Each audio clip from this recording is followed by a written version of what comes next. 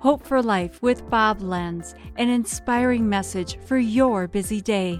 The Bible says in Matthew 5:38 and 39, "You have heard it said, an eye for an eye and a tooth for a tooth. But I tell you, do not resist an evil person. If anyone slaps you on the right cheek, turn to them the other cheek also." What? Are you kidding? Let's start at the beginning.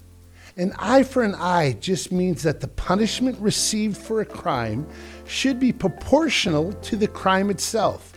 The legal system would never put a kid on death row for stealing candy from a store. The crime doesn't equal the punishment. It's a high standard, but Jesus calls us to even a higher standard. He says that when someone insults you, don't even give them the time of day. He's not saying you can't protect yourself, but he is saying that when someone insults you, you're going to be tempted to hurt them like they've hurt you. Don't do it. Don't give in to that evil. Don't let it own you. Jesus owns you.